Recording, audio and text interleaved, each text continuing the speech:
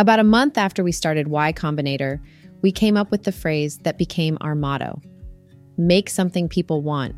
We've learned a lot since then, but if I were choosing now, that's still the one I'd pick. Another thing we tell founders is not to worry too much about the business model, at least at first, not because making money is unimportant, but because it's so much easier than building something great. A couple weeks ago, I realized that if you put those two ideas together, you get something surprising. Make something people want. Don't worry too much about making money. What you've got is a description of a charity. When you get an unexpected result like this, it could either be a bug or a new discovery. Either businesses aren't supposed to be like charities, and we've proven by reductio ad absurdum that one or both of the principles we began with is false. Or we have a new idea. I suspect it's the latter because as soon as this thought occurred to me, a whole bunch of other things fell into place. Examples. For example, Craigslist. It's not a charity, but they run it like one. And they're astoundingly successful. When you scan down the list of most popular websites, the number of employees at Craigslist looks like a misprint. Their revenues aren't as high as they could be, but most startups would be happy to trade places with them. In Patrick O'Brian's novels, his captains always try to get upwind of their opponents. If you're upwind, you decide when and if to engage the other ship. Craigslist is effectively upwind of enormous revenues. They'd face some challenges if they wanted to make more, but not the sort you face when you're tacking upwind, trying to force a crappy product on ambivalent users by spending 10 times as much on sales as on development. I'm not saying startups should aim to end up like Craigslist. They're a product of unusual circumstances. But they're a good model for the early phases. Google looked a lot like a charity in the beginning. They didn't have ads for over a year. At year one, Google was indistinguishable from a nonprofit. If a nonprofit or government organization had started a project to index the web, Google at year one is the limit of what they'd have produced. Back when I was working on spam filters, I thought it would be a good idea to have a web-based email service with good spam filtering. I wasn't thinking of it as a company. I just wanted to keep people from getting spammed. But as I thought more about this project, I realized it would probably have to be a company. It would cost something to run, and it would be a pain to fund with grants and donations. That was a surprising realization. Companies often claim to be benevolent, but it was surprising to realize there were purely benevolent projects that had to be embodied as companies to work. I didn't want to start another company, so I didn't do it. But if someone had, they'd probably be quite rich now. There was a window of about 2 years when spam was increasing rapidly, but all the big email services had terrible filters. If someone had launched a new, spam-free mail service, users would have flocked to it. Notice the pattern here? From either direction, we get to the same spot. If you start from successful startups, you find they often behave like nonprofits. And if you start from ideas for nonprofits, you find they'd often make good startups. Power. How wide is this territory? Would all good nonprofits be good companies? Possibly not. What makes Google so valuable is that their users have money. If you make people with money love you, you can probably get some of it. But could you also base a successful startup on behaving like a nonprofit to people who don't have money? Could you, for example, grow a successful startup out of curing an unfashionable but deadly disease like malaria?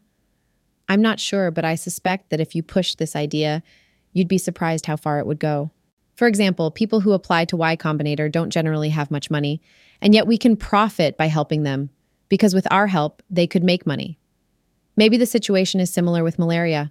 Maybe an organization that helped lift its weight off a country could benefit from the resulting growth. I'm not proposing this is a serious idea. I don't know anything about malaria, but I've been kicking ideas around long enough to know when I come across a powerful one. One way to guess how far an idea extends is to ask yourself at what point you'd bet against it. The thought of betting against benevolence is alarming in the same way as saying that something is technically impossible. You're just asking to be made a fool of because these are such powerful forces. For example, initially I thought maybe this principle only applied to internet startups. Obviously it worked for Google, but what about Microsoft? Surely Microsoft isn't benevolent? But when I think back to the beginning, they were. Compared to IBM, they were like Robin Hood. When IBM introduced the PC, they thought they were going to make money selling hardware at high prices. But by gaining control of the PC standard, Microsoft opened up the market to any manufacturer. Hardware prices plummeted, and lots of people got to have computers who couldn't otherwise have afforded them. It's the sort of thing you'd expect Google to do. Microsoft isn't so benevolent now. Now, when one thinks of what Microsoft does to users, all the verbs that come to mind begin with F, and yet it doesn't seem to pay. Their stock price has been flat for years. Back when they were Robinhood, their stock price rose like Google's. Could there be a connection? You can see how there would be. When you're small, you can't bully customers, so you have to charm them. Whereas when you're big, you can maltreat them at will, and you tend to, because it's easier than satisfying them. You grow big by being nice, but you can stay big by being mean. You get away with it till the underlying conditions change, and then all your victims escape. So, don't be evil may be the most valuable thing Paul Buchheit made for Google, because it may turn out to be an elixir of corporate youth. I'm sure they find it constraining, but think how valuable it will be if it saves them from lapsing into the fatal laziness that afflicted Microsoft and IBM. The curious thing is, this elixir is freely available to any other company. Anyone can adopt "don't be evil." The catch is that people will hold you to it. So I don't think you're going to see record labels or tobacco companies using this discovery. Morale. There's a lot of external evidence that benevolence works. But how does it work?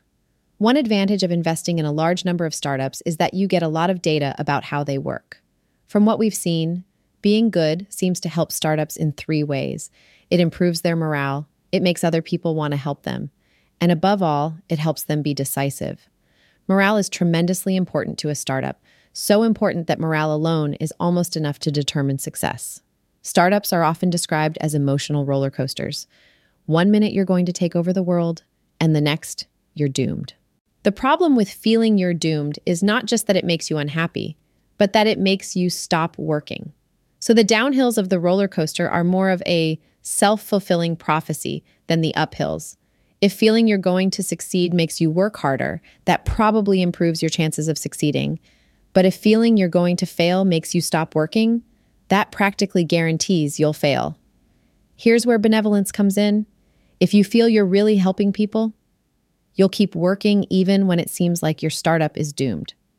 Most of us have some amount of natural benevolence.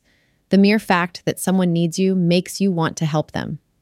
So, if you start the kind of startup where users come back each day, you've basically built yourself a giant Tamagotchi. You've made something you need to take care of. Blogger is a famous example of a startup that went through really low lows and survived. At one point, they ran out of money and everyone left. Evan Williams came into work the next day, and there was no one but him. What kept him going? Partly that users needed him. He was hosting thousands of people's blogs. He couldn't just let the site die. There are many advantages of launching quickly, but the most important may be that once you have users, the Tamagotchi effect kicks in. Once you have users to take care of, you're forced to figure out what will make them happy, and that's actually very valuable information. The added confidence that comes from trying to help people can also help you with investors. One of the founders of Chatterus told me recently that he and his co-founder had decided that this service was something the world needed, so they were going to keep working on it no matter what, even if they had to move back to Canada and live in their parents' basements. Once they realized this, they stopped caring so much what investors thought about them. They still met with them, but they weren't going to die if they didn't get their money. And you know what? The investors got a lot more interested. They could sense that the Chatteruses were going to do this startup with or without them. If you're really committed and your startup is cheap to run, you become very hard to kill. And practically all startups, even the most successful, come close to death at some point.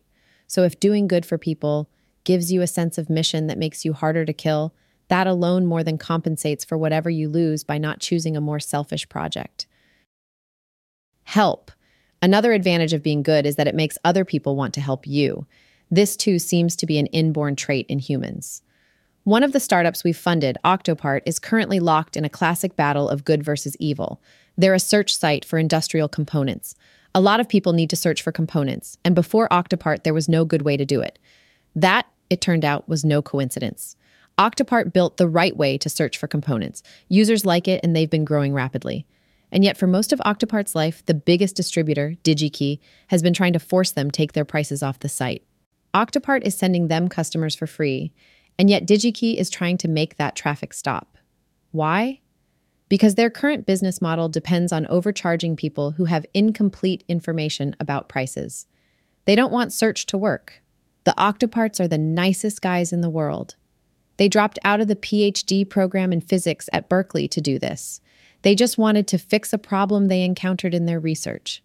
Imagine how much time you could save the world's engineers if they could do searches online. So when I hear that a big, evil company is trying to stop them in order to keep search broken, it makes me really want to help them.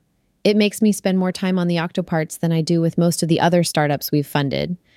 It just made me spend several minutes telling you how great they are. Why? Because they're good guys and they're trying to help the world. If you're benevolent, people will rally around you: investors, customers, other companies, and potential employees. In the long term, the most important may be the potential employees. I think everyone knows now that good hackers are much better than mediocre ones.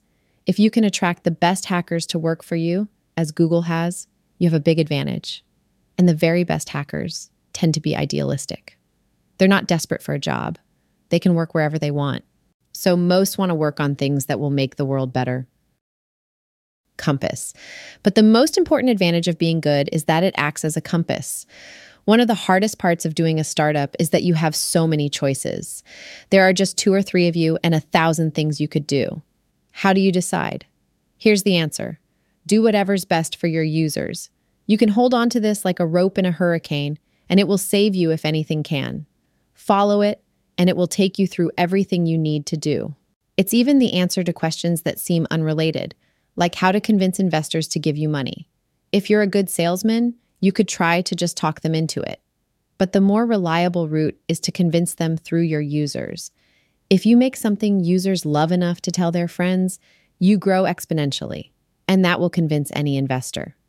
Being good is a particularly useful strategy for making decisions in complex situations because it's stateless. It's like telling the truth. The trouble with lying is that you have to remember everything you've said in the past to make sure you don't contradict yourself. If you tell the truth, you don't have to remember anything, and that's a really useful property in domains where things happen fast. For example, Y Combinator has now invested in 80 startups, 57 of which are still alive. The rest have died or merged or been acquired. When you're trying to advise 57 startups, it turns out you have to have a stateless algorithm. You can't have ulterior motives when you have 57 things going on at once because you can't remember them. So our rule is just to do whatever's best for the founders. Not because we're particularly benevolent, but because it's the only algorithm that works on that scale. When you write something telling people to be good, you seem to be claiming to be good yourself. So I want to say explicitly that I am not a particularly good person. When I was a kid, I was firmly in the camp of bad. The way adults use the word good, it seemed to be synonymous with quiet, so I grew up very suspicious of it. You know how there are some people whose names come up in conversation and everyone says he's such a great guy? People never say that about me. The best I get is, he means well. I'm not claiming to be good. At best, I speak good as a second language, so I'm not suggesting you be good in the usual sanctimonious way. I'm suggesting it because it works. It will work not just as a statement of values, but as a guide to strategy, and even a design spec for software. Don't just not be evil. Be good,